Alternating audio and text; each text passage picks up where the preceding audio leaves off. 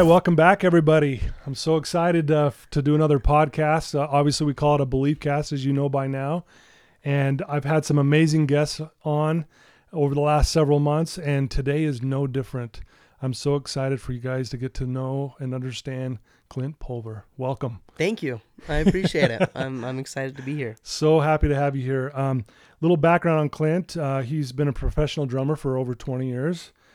He founded the Green Man Group, that's drumline for the UVU, University of, how do you say that? Utah Valley, right? Yeah, Utah Valley University. Okay, there we go. And also the drumline for the Utah Jazz. Is That's that right. correct? You directed that? Correct.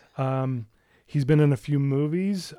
He's a seasoned motivational speaker, inspirational guy. He plays the drums and he entertains, but it motivates at the same time. I mean, a true powerhouse. And I'm so excited to have you on here. We've been talking about this for a while now, and here we are finally. We made it happen. We finally. made it happen, Yeah. yes. So yeah, let's kind of just start at the beginning. Let our listeners know a little bit about your background, where you grew up, a little bit about your family. Awesome. So I grew up in Heber City, Utah, and I'm the oldest of all boys. And then I've got two younger brothers, so Okay. oldest of three. And growing up in Heber City was awesome. It's a small town. At one point in Heber, there were more cows than people. And so it's grown a lot since then, but it's still home. My parents still live there. Oh, really? Okay. And then I also kind of grew up in Texas and Kansas a little bit as well while my dad was going to school. But for the most part, Heber City is what I claim to be home. His home. Yeah, Right. It's great. Good small town upbringing. I loved it. Right on. So you grew up there. Talk a little bit about growing up in Heber. I mean, a small town, obviously. How was that growing up? Did you enjoy it? Was it a tough time? Was it, sometimes you hear these smaller towns are tough, but what was your experience? I loved it. And I still love it. Heber will always and forever be home. And it's that small town community, that small town feel where, I mean, kind of everybody knows everybody. And some people hate that, but for me, I loved that. I loved going to, we'd go to the local grocery store and you'd see people that you knew. And Right. It was this place of where you felt like you were connected, not just a number in a massive community. And I loved that. And growing out in the country, I mean, we had a childhood, me and my brothers, and just our friends in the community of being out in the field and floating on the river and fishing. Right. And growing up playing in the backyard and horses, and I don't know. So it was just I loved it. I had a great childhood. Right. Yeah. It sounds like it. That's awesome.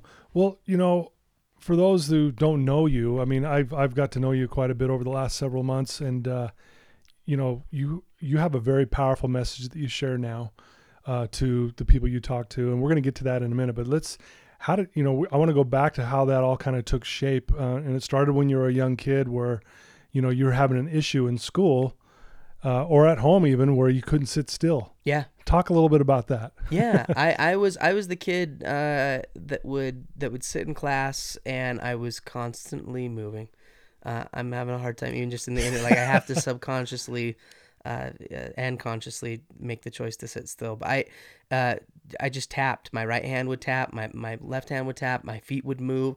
I just whether you call it ADD or ADHD or whatever at the time, that was kind of on the rise as things they were diagnosing people with that had a hard time focusing and paying attention during times of for me it was when I was in class. Right. And and obviously, I mean, if you're sitting next to someone and they're tapping or they're tapping their foot or they're clicking their pen, like that gets annoying really fast. Right. And Right. I got teased, I got harassed, I got bullied, I got nicknamed, I got called the Twitcher by other really? kids, I got called the Tapper. And it wasn't even just the kids; it was even the teachers. The teachers would constantly say, "Clint, I need you to sit still. Clint, I need you to stop tapping. Clint, I need you to like." And then one day there was a female teacher. She lost it. She finally snapped and she said, "I need you to leave. I need you to go. I need you to. Someone else needs to deal with you because I don't know how to do it. Right. Because I've told you time and time to sit still, and you never sit still." And so she sent me down to the principal's office. And I walked in and I was 10 at the time. I was in the 5th grade. And I still remember sitting there and the principal walking in and he looked at me and he said, "So what's up? Why did you get sent here? Right. What's going on? Why did Miss Weilert send you down to the office?" And I said, it's because I tap. It's because I move. And I always have a hard time just sitting still. And I said, I don't mean to. I don't, and half the time I don't even know I'm doing Realize it. you're doing it. Yeah. It was just every time I would focus or I would concentrate. How old were you at this time? I was 10. You were 10. Yeah, I was 10 years old. Were you sad at this time when you were being teased and Yeah, teachers for were sure. frustrated with you? Were you like going, were you questioning yourself like, why can't I stop? Or Yeah, what was going through your mind? There was the part of it was like, just let it be. Like, it's not that big of a deal. But it honestly helped me as well. It was a channeling as I would tap, it would allow my brain to focus. It would allow me to concentrate. And so it kind of bugged me because it was something that I did that helped me, but then other people saw as a problem. Okay. And as an annoyance and as a nuisance. And so, and the principal, after hearing this conversation, he looked at me and he said, okay, listen, I'm going to send you back to class. But when you feel like you have to tap, when you feel like you have to hit something, I want you to just sit on your hands. Just sit on your hands. Right. Don't touch anybody. Don't touch this. Just sit still. And so I went back to class, and literally not more than 5 minutes into class, I started tapping again. Right. But then I remembered that I needed to sit on my hands. But when I sat on my hands, my feet would start tapping. And it happened again and again. And then there was one teacher, though. There was one teacher, and his name was Mr. Jensen. Okay. An older teacher, been teaching for a long time. White hair, Coke bottle glasses, blue suspenders, red tie. Right. And wasn't always like the nicest of there was kids that, they were afraid of Mr. Jensen. And I'll never forget because he yelled in class while I was tapping. And he looked at me and he said, Clint, I need you to stay after class. You and me, stay after class. And it was as I was tapping. You're like, uh-oh. Yeah, I'm like, I'm gonna get expelled as a 10-year-old. Right. Like, that's got to be some world record or something. And so the class is dismissed. It's an empty classroom minus me and Mr. Jensen. And he goes to the back of the room and he pulls up a chair and he says, come here. Come here, I want to talk to you. Come here, come over here. And I nervously walked up, and it was a big chair, little chair. And I sat down, and he looked at me and he said, I told you to stay after class, right? And I said, yeah, it's because I tap. And he said, I know who you are. He said, you're the kid that's on the list. You're the kid that everybody talks about. You're the kid that's the problem. You're the kid that all the other teachers talk about in the faculty room. Like, you don't want him in your class. Yeah. You're the kid that got sent to the principal's office 2 weeks ago. You tap. You do it in my class, and you do it in everybody else's class. But then he said, but I've been watching you. And he said, I see what you do, and you'll do something with your right hand, and then literally at the same time, you'll do something at a totally different tempo, at a totally different rate with your left hand. Wow. And he said, you can do it at the same time, and then simultaneously you'll switch back and forth. He said, in big adult words, we call that ambidextrous. Right. And I was like, what? And he said, try this for me. He said, can you tap your head and rub your belly at the same time? And I remember I gave it a go, and I could do it. And then he said, now switch.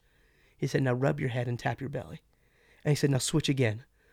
Now go back. Really? And literally, without thinking about it, I could just independently switch back and forth.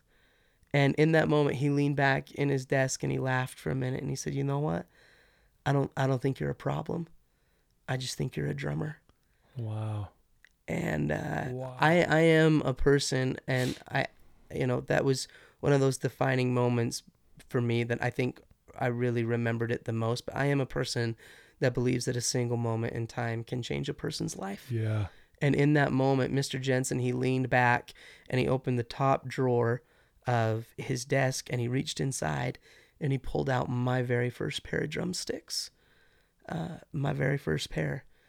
And I'll never forget the significance of that moment. And I didn't know the significance of that moment as a 10-year-old, but now looking back, I mean, that was 21 years ago. 21 years ago. And I'll never forget when he put those sticks in my hands and he said, Clint, here's the deal. He said, I'm going to give these to you. He said, these are for you. And he said, I want you to promise me something, though, that you'll just try your best. Just you will try your hardest to keep those sticks in your hands as much as you can. Right. Just keep them in your hands, and let's see what happens. And 21 years ago, literally almost to this day, I can sit here and tell you and the audience members that are listening that I have tried my best to keep my promise to Mr. Jensen. I've had the opportunity to tour and record all over the world, playing the drums. I've been on America's Got Talent. I ended up going to college. I had no idea what I wanted to study, but I had drumsticks in my hands. Yeah, right. I graduated from Utah Valley University in 2012 with zero college debt, zero. Wow. And the reason was music scholarships. Yeah. And Wow. you know, and I don't say that all of that just, you know, wow, Clint, look at you, or wow, Right. Clint, that's not the reason I'm telling the story. The reason I'm telling it is because of one person. Yep. One person that saw something in me that I didn't even see within myself. Yeah. And in doing so, helped me to write a better story. Yeah. And it's the power of a Mr. Jensen. Well, you know, what's interesting too is imagine if that never would have happened. Now, it could have happened in another way, probably down the road. But imagine if he keeps you after class and he really was going to scold you, like saying, you know, if you don't stop tapping, you're out of my class. Totally. But yet that didn't happen, thank goodness. But I just think how different the story would have been had you really been in trouble. Yeah. And I love the story about Mr. Jensen because he obviously saw, and he probably doesn't just see this in you, he sees it in probably everyone, like the goodness and the greatness that they really truly are. Yeah. You know, I'm in that same kind of business where I get to help people see who they really truly are outside of the issues they've had. That's right. You know, I work with a lot of people who have, you know, mental health stuff like bipolar, and we work on how bipolar is actually a gift. Yeah. It's not a curse. Yeah. And when you shift that belief system, it's amazing. So when you said this to me, I mean, I got chills. And by the way, listeners, I mean, there's an amazing video on your website, clintpulver.com, on the About page that has this very video of Mr. Jensen and little young Clint tapping away. Yeah. And it'll make you cry. I'm not kidding you. But how did that play out? So you get these drumsticks, right? You're 10 years old. I would imagine you went home and told mom and dad, or I mean, where did kind of go back? Just give us a little. When did you get your first drum set, and when did you? Yeah. I mean, what did your parents think about this? Yeah. I think, I mean, to be in all honesty, when my parents, they, and my mom first, she was like, drums out of all the instruments, Right. Like, great. Like, Those are can't so you play loud. the flute or something, the harp? Yeah, it's just, they're just so loud. And my mom, she's an amazing woman. I love her, but she struggled with migraines and headaches for a long time. And you want the drums. And then I want her son comes and wants a drum set. That it's kind of an interesting story that because Mr. Jensen was a person who advocated for me, Right. and didn't just develop me. Like a lot of teachers, even parents, therapists, managers, what they try to develop people. How can I develop you? How can I get you from one place and get you to another place? Where an advocator is someone who, and in my opinion too, a great mentor is someone who connects people with their dreams. Yeah. It's someone who, because I believe that every person is asking the question, let me know when it gets to the part about me. Right. And I think as an educator, Mr. Jensen did that so well. When I came home, this was probably, I'd say maybe 2 or 3 years after Mr. Jensen had given me sticks, and I came to my mom, and then I said, "Mom, I want a drum set. I've been practicing. I've been playing. We know your pots and pans could use a break. Right. Like, I want a drum set." Yeah. And my mom looked at me and she said, "Have you seen your report card?" And I was like, "Yeah, but Mom, please." She said, "Okay, I'll tell you what." Because my mom she's a great developer in my life, very good at it. And not that there's anything wrong with development. Development is so important, It's critical. but so is advocating. It's that balance. Yeah. And so my mom, as a great developer, she looked at me and she said, "Okay, I'll tell you what. If you get your grades up, if you change some of those C's and D's to A's and B's, we'll help you get a drum set." My dad has been an amazing advocator in my life. All right. My dad's in the computer room listening to all of this happen. I end the conversation with Mom. I walk past the computer room. My dad goes, "Psst, Clint, come here." He says, "Come here, get in here." I walk in and my dad says, "Hey, listen, I heard you were talking to your mother." And he said, I hear you want a drum set. And I'm like, yeah, Dad, I've been practicing. I want one. It's like, I'm at that level. Like, I wanted, that's where I want to go. And he says, "Okay." He said, "Come here." And in my dad's computer room was all of his old CDs. and he pulled out a CD by the band called Rush. And he said, son, he said, this band, he said, and not just the band, but the drummer. The drummer. Yeah, his name is Neil Peart. He will change your life forever. I bet. And he said, take this CD, and he said, I want you to learn it. I want you to learn the songs. Listen to how he plays. Listen to what he does. And he said, but wait, before you go, and he reached up to the second shelf, and he grabbed out a CD by the band called Def Leppard. Oh yeah. And he said, this drummer doesn't have two arms. He's got one arm. And he said, he will, the music, the sound, he said, son, you learn how to play Pour Some Sugar on Me, I'll love you forever. And I love it. And gave me these CDs. And you know, my mom was all about developing me and helping me to get, you know, to become better. It was that carrot and stick, like, you do this, we'll help you get this. But my dad also realized that I had a dream. Yeah. And he advocated for that. Yeah. And he got to the part about me. And in doing so, I've never forgotten him for it. You know, those little moments. And so that was a significant story in how both my parents played a major role in helping me to not only get a drum set, but become a better person at the same time. Yeah. Wow. You know, I had the opportunity, I actually went to Def Leppard concert at the Salt Palace back in the early 90s. Yeah, and buddy. Tesla opened up for him. And it was the drummer. He had one arm and he had like 20 foot pedals. Yes. And the stage was in the center of the Salt Palace, and it was a rotating stage. And dude, he did this drum solo with his feet and one arm. It's unbelievable. I was blown away. Yeah. It was the most incredible. I can still remember to this day how incredible that was. And I was a huge Def Leppard fan. And then obviously Neil Peart. I mean, he's on another they're level. legends. They're legends. Yeah. So really cool. Yeah, it was a cool, you know, and it is. It's easy to figure out what's wrong with people, or it's easy to see the problem. But the miracles happen when you start to figure out what's right. Yeah. Yeah, and when you can get to the part that moves people, that inspires people, to that part that they like themselves best when they're with you. Right. And when you can be that person for somebody else, everything changes. Yeah. That's how connection takes place. Love And that. Mr. Jensen was that person that he Sure. communicated my potential and my worth so well to the point that I saw it within myself. And I learned better because of that.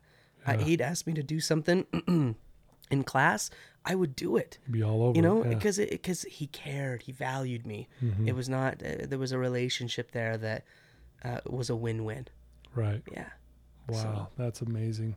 So what other, if we get into, you start playing the drums, you obviously are passionate about it. You love it. You do that. You get into high school and this and that. And then, where did it transition to where I'm not only going to be a drummer, but I want to go do kind of what Mr. Jensen did to you, where you wanted to go out and advocate for people and help them connect with their dreams. And that's what you're doing now, which we'll get into in a minute, but I mean, which is incredible. But how did that all kind of take place? Yeah, I never grew up like saying to myself, like, I want to be a speaker. Right. I want to be a professional. Like, that was never, I grew up in a small town, like we mentioned, and we never had speakers that came to speak. We just didn't, that wasn't a thing. I didn't know that was a possibility. I wanted to fly. There was nothing that sounded better to me than being a helicopter pilot. I wanted to save people's lives in the air. Oh, okay. So you have your pilot's license, right? I do. Yeah, I yeah. forgot to mention that in the beginning. Yeah, so I went to flight school, and then I served a 2-year mission for my church, and I got home, and I had to renew my driver's license, and I couldn't pass the vision test. Oh, really? And long story short, that was the day I got diagnosed with a rare degenerative eye disease known as keratoconus. And my corneas were dying. My corneas were thinning, and I was going to go blind by age 35. They said anywhere from age 31 to 35, I would completely lose my eyesight. And you're how old now? I was 21 at that point. Oh, okay. And that was a tough day, because there I was as a young person who literally had my eye on the sky, and then watched as the sky fell in all around me. So I went from having purpose and drive and significance, and people would ask me what I want to do when I grow up, and I always knew the answer. Right. To now, that's not a now possibility. What? Yeah. And so so that's where I ended up, going to college and doing that. But again, speaking was never a part of that.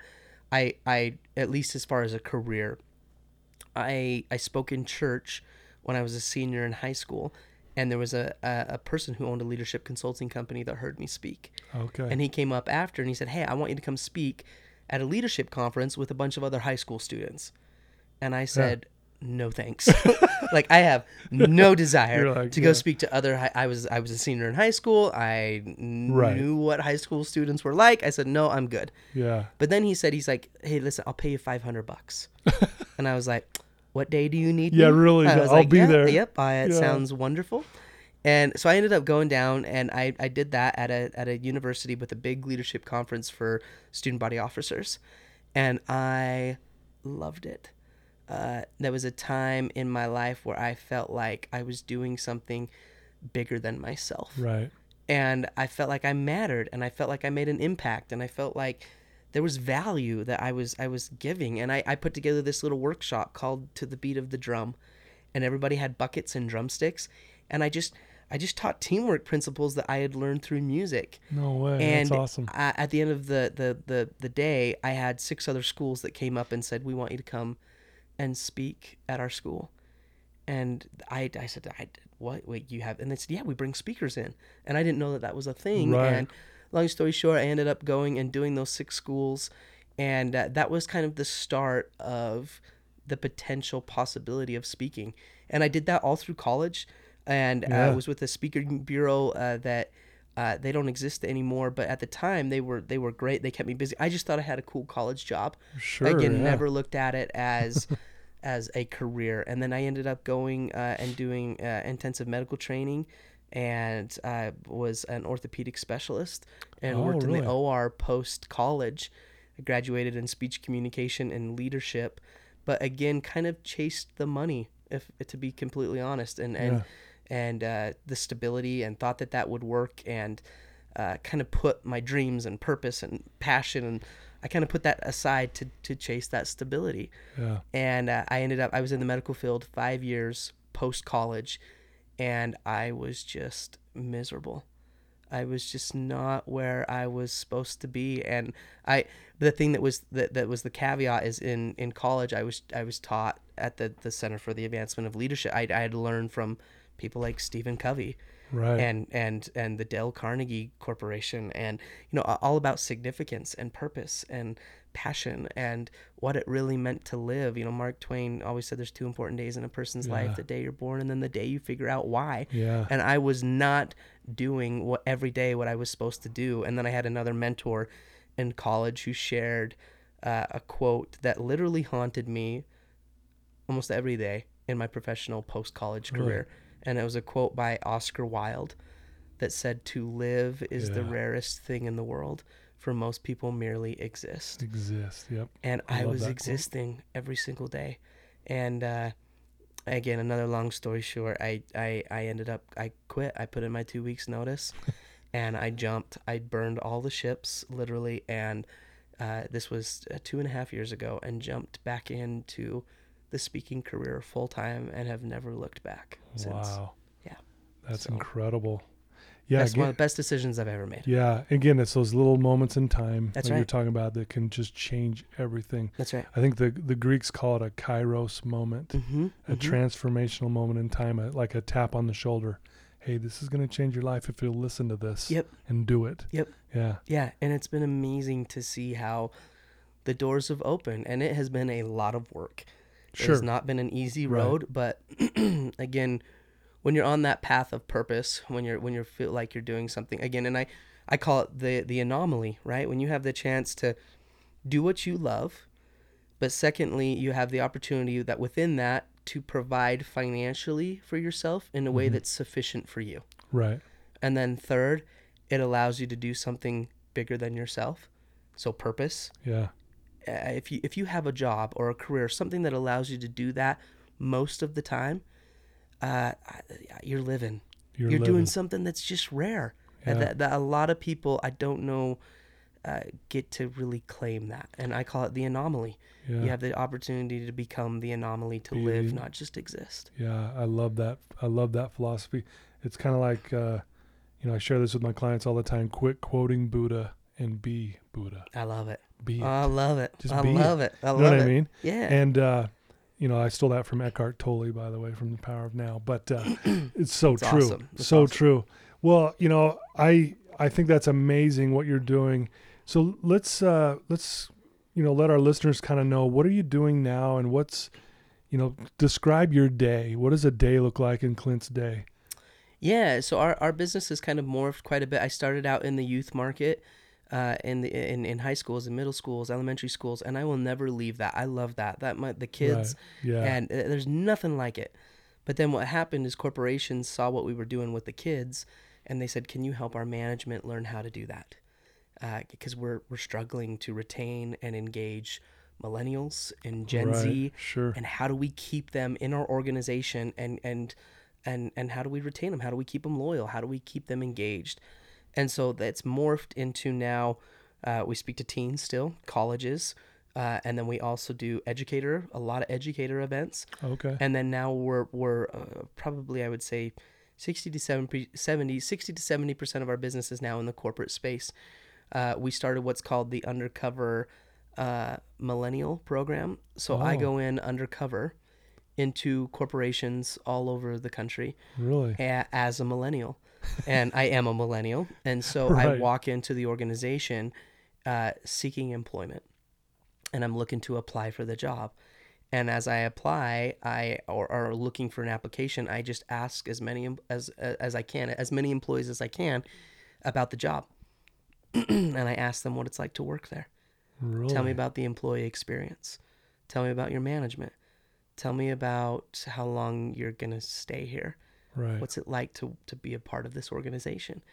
And then kind of similar to like the show Undercover Boss, if Yeah. you've ever seen Oh that. yeah. Yeah. But we film them. I have cameras, hidden cameras on my body, and we get permission from the organization, and we go in and we capture their stories. We capture their voice. And then what we do is we create a highlight reel that's about 2 to 3 minutes long, and we Right. pixelate out every employee's face, and we protect their identity. And then I present keynotes across the globe on what's working within the organization, because so much of what this podcast is about is there's nothing wrong with you, Right. and people think that there's something wrong with the millennial generation or the Gen Zs, or they're Right. just I can't. There's so many stereotypes, there's so many stigmas, and what we're doing is we're breaking that, and we're showing people that it's not so much a problem with this generation. It's because we found they're not leaving companies, they're leaving bosses, they're Mhm. leaving bad management, Right. and they're leaving organizations where they don't feel seen, heard, and understood. And we create that piece where people, the executives, the management team, the leadership team, really get to hear their people Right. in a way that's not a survey. Yeah. It's real. It's raw. Yeah, it's real genuine. and authentic. Absolutely. And we focus on the good, not just the bad. Right, It's not there right. to uncover the dirt. It's just we get the authentic truth, Yeah. and in doing so, it allows companies to get better. Yeah. And it's so that's been a new segue into what we're doing. So a day in the life consists of balancing all of that. Right. Yeah, and writing a new book that's coming out in right on. in the spring. So the days when I'm not on the road consist a lot of writing. Writing. Yeah. Do you know what it's going to be called yet? Or? Yeah, the title right now for the book is "I Love It Here: How Great Leaders Create an Organization Their People Never Want to Leave." Oh, right on. I And love so it. it's all about love it. helping leaders to create a business that helps people to thrive and survive. Wow. Yeah. I love it. Thank Very you. cool. Thank you. Very, very cool. Wow. So do you do your drum kind of routine when you're every time you speak kind of thing, or is that part of your? I would say about 95% of the time, yeah, we've got the drums up there and it's a rock concert, and Yeah. I tell the story third person, and so the audience doesn't know that I'm the kid. And then Oh, okay. at the end we reveal the drum set, and it's this kind of surprise, and then you get to see the full circle story, Right. right? I think sometimes, maybe as a counselor or an educator or even as a manager, sometimes you don't get to see the full circle effect Right. of what your goodness really did for a person's life. Yeah. But it doesn't mean that it doesn't exist, and it doesn't mean that it's not impactful. Sure. And so it shows the audience that full circle impact of what a mentor can be, of what happens when you choose to advocate, not just develop. Right. What happens when you choose to connect people with their dreams. It's, so it is a rock show. It's fun. It's a lot of fun. And I notice sometimes, or maybe every time, you put on a blindfold. Yes. Yeah. We play blindfolded. Yeah. Yep. Yeah. I watched one of your drum solos on YouTube, and I was like, wow. I mean, you're good. I mean, Oh, thank you. you know, I was one of those kids that always wanted to play the drums, but I can't do the rub your shoulder or your stomach and rub your head at this. I mean, I can't. It's My never arms. too late, Todd. It's never too late. I know it's never too. Maybe I'll hire you to teach me. Deal. We'll do drum lessons. I'm in. What's been the most, I guess, I don't know, powerful day in your, most powerful day you've experienced, or the most powerful experience you've had in speaking with a group? You know, what's a moment that you can describe that, like, man, this was one of those moments that I'll never forget? And I'm sure you get that a lot, because, when you're in that realm, you get a lot of these experiences, but is there one that stands out? Or Yeah, there's always those moments when you know that you have the audience. And what I mean by that is there's that connection where they are with you.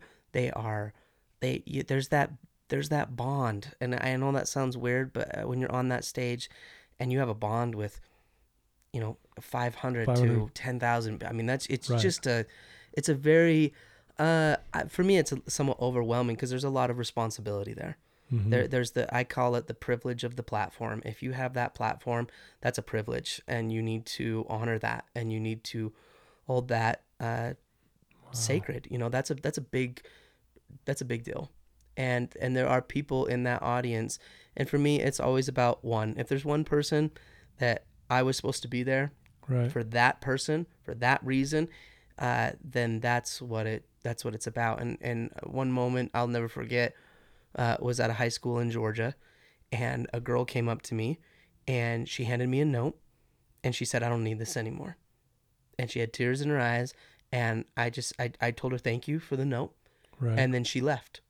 And I have no idea who she is. I have no idea what her name is. But I opened the note after I got out in my car after the event, and it was her suicide note Oh, wow. that she had wrote that morning. And that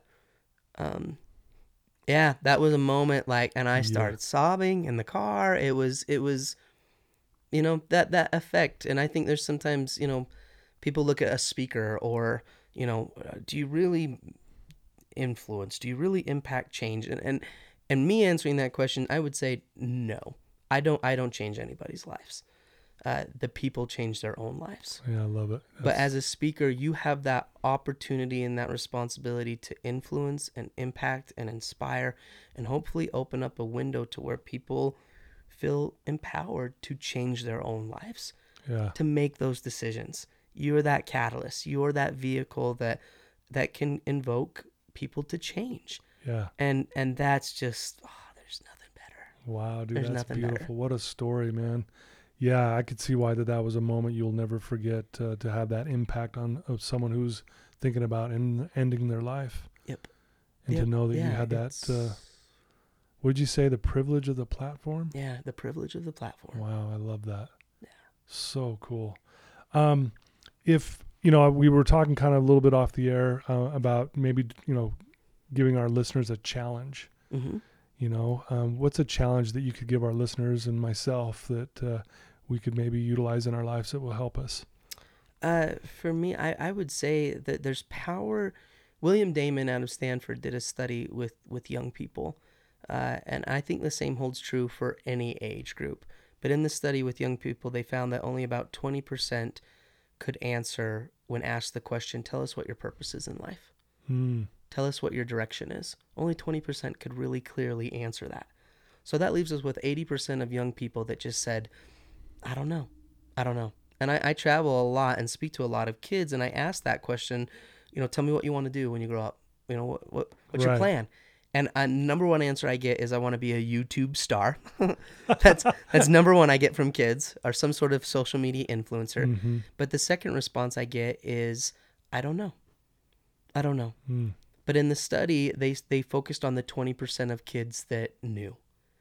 And they found that the number one contributing factor as to how people found significance and purpose in their lives was through the association and connection with other purposeful people.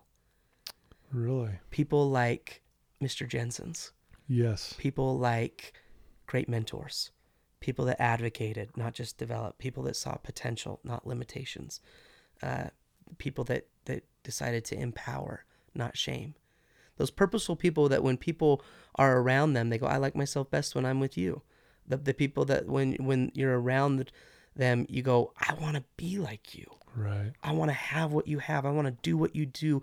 I'm inspired. And so my challenge is to find one, maybe two people like that in your life, Right. that you know, that you have a relationship with in some way, shape, or form.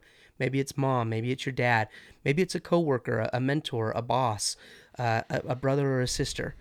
Go to those people and ask them two questions. The first question is, tell me what you see when you look at me. Mm. Tell me what you see. And the second question is, tell me what you see me becoming. And it's Wow. about creating a moment there where you give somebody, a purposeful person in your life, the opportunity to see something in you that you probably don't see within yourself. Right. And for me, my life was changed because somebody did that. Right. And whether I'm on a stage or on a podcast or with a friend, whatever, if I can inspire somebody to go and create a moment with another human being that is really significant in their life, that's a moment that lasts. You never forget people for that. Ever. Right. Yeah. Ever. You know, it's Sure. I ask people, tell me who the last 3 NFL MVPs were. Or tell me who the They're last like, 2 "I don't Miss know," Americas were. Or tell me who the last 2 Academy Award winners were for Best Actor. Nobody knows. But when I ask the question, tell me the name of an educator who made a difference in your life, hands go up. Hands go up. Tell me the name of somebody that's massively helped you to live a better story. Yeah. You don't forget those people. Yeah. And that's a defining moment, again, a single moment in time that can change a person's life. Yeah. And it all starts with somebody seeing worth in you, and second, potential. And so that first question is, tell me what you see, that's worth. And second, tell me what you see me becoming, is potential. And that's what great leaders do. That's what great mentors do. And so if you can have and create a moment where somebody has the opportunity to breathe that life into you, you'll never forget it. Wow. I love that. Wow. What a great challenge, for all of us. I want to also add or ask you, let's put it this way, is, one of your sayings is, it's not about being the best in the world. It's about being the best for the world. Where did that come from? And how did you kind of come up with that? Like, this is what it's about. It's not about being the best. It's about being the best for the world, kind of thing. Yeah. So I know exactly where it came from. It was a moment that I won't forget. I finished a speech, and there was a guy that came up to me, and he said, "Man, you were really good on the drums. You were really good." And I was like, "Thanks." He's like, "You're not the best." He's like, "You're not the best, but you were good." And I was like, "Thanks." And I kind of, but I remember I said, but I'm not trying to be the best. Mm-hmm. And I said, but everything I'm doing, everything I do when I'm on stage, I'm trying to be the best for somebody else. As a speaker, that's Right. what you do. You're on stage for somebody else. If you're the speaker that's all about you and the limelight, and I'm the guy that's on the stage, drives me crazy. Like, Right. I'm trying to be the best for somebody else. And that was a moment where I remembered, there are drummers, Todd, that are 10 times better than I am. Quicker, faster, radder, badder, cooler. But again, I realized that it's not about being the best in the world. It's about being the best for the world. Wow. And that's where that saying came from. And that was a mantra that, I'm not the best, and I won't be the best at many things in my life. But again, that's not living a life of significance. And I would rather live a life of significance, not just a life of success. And for me, success is always about, being the best or the biggest or the coolest or the most wealthy or whatever. And again, nothing wrong with that per se. But for me, my choice is I want to be the best for the world. I want to live a life of significance. Wow. So that's where it came from. I love it. Wow. That's amazing. Wow. You're an amazing individual. Seriously. And I'm not saying this because you're sitting here, even when I was kind of studying who you were and your message, and from the time Lindy originally reached out to me, it's like, you got to check this dude out. I'm like, no, and I was like, oh, I'm busy. I got stuff to do. And then I finally sit down. Okay. I'm going to check this dude out. I was blown away. Cause I've had a lot of people reach out to me like, hey, they want to talk, and I'm thinking, okay, do I have time? And sure. And when I saw what you were doing, and I'm like, man, you're doing it on a level I want to get to, especially on the speaking stuff. I mean, I really admire not only that you're doing it, but it's the message you're sharing and how you do it. I mean, I just love that it's about the other person. It's not about you. And I think that's why you're so successful. I mean, you can feel you're genuine, man. Thanks. It's rare. Don. I appreciate that a lot. And it's just so cool. It's rare out there. And I see why now that everyone wants you to come speak for them and why you're so busy. I mean, are you on the road quite a bit throughout the year? I mean, what does that look like? Yeah, it ebbs and flows. It's sometimes it's busier than others. I just got home off of a 2-month tour, so I was not home. I was home actually. that's a lie. I was home for 2 days during those 2 months, but they were just kind of quick stops, and then I was back at the airport. So it just depends. My wife and I, Kelly, we don't have any kiddos yet. So it makes it a little bit easier when I don't have a family. Sure. And then Kelly can travel with me. So that's nice. So she comes with me on a lot of the trips and the events, and so that makes it really fun. But it has its seasons. Coming up here, November, December, things will slow down because it's Christmas time and holidays, and and then it'll pick up again January. But I love it. I love it. I love it. I love it. So. Yeah. Well, yeah, listeners, you can tell his passion. You can feel it. You can tell that he loves what he does. And I think that's why you're so good at it. You got to love what you do. It was kind of like when you were doing that medical device job or whatever you're in the OR. Yes. You were probably good at it, but you didn't love it. So you weren't, you weren't the best that you could be at it. That's because you just were like, this isn't me. Mm-hmm. It's so funny you said it because I can relate. I worked in the OR as a medical device guy. I didn't know that, Tom. For like 2 months. And you're like, I'm out. I'm out. You know what got me is I couldn't handle the smell. Yeah. I was like, get me out of here. Yeah. I can't do it. Burning stuff. When they started cauterizing, I was like, I'm out. That's when I realized, because in the company I was working for, they're like, okay, can you handle all that? In my head, I'm going, yeah, sure. But I'm going, no, this isn't. And I thought, it'll get better. It never did. Yeah. So I was in and out of there. So it's funny when you share that story. Yeah. We got to talk about that. I had no idea that we came from similar backgrounds like that. Yeah. It's a brutal world. It's, that's so funny. Well, if we have some listeners out there, obviously, who want to get to know you better, want to follow you, they want to learn more about your message, what would be the best way for them to reach out to you and to find you? Yeah, always happy to connect. They can Instagram. I love Instagram. Yeah. Shoot me a message there. You can also find me on my website at clintpulver.com. And any way I can help or be a resource or add value in any way, reach out. I'm happy to connect. And what do they call it? Your handle on Instagram? Yeah, it's just Clint Pulver. Just Clint Pulver. Yeah, ClintPulver. Yeah, hit me up there and say what up, and I'd love to connect. I love it. Well, I can't thank you enough. I know how busy you are, and I know you got a short little window here, and you came in today. It's truly my honor to have you on here. No, it's been a pleasure. Yeah. Let's do it again. Yeah, we will. And I got a few other ideas I'll share with you off air. But anyway, thank you so much. And listeners, another powerhouse again. I feel so blessed. Thank you for your support. Like I always say, if you love what I'm doing, you've loved these Belief Casts, and you love the guests, please write a review. The more we get it out there, the more the message gets out there. And please, look up Clint Pulver. He's an amazing individual. He will inspire you, and reach out to him as well if you have some questions. And again, thank you. This is Todd Sylvester with the Todd Sylvester Inspires Belief Cast. And Clint, once again, thank you so much for your time today. My pleasure. Okay. Thank you. Thank you.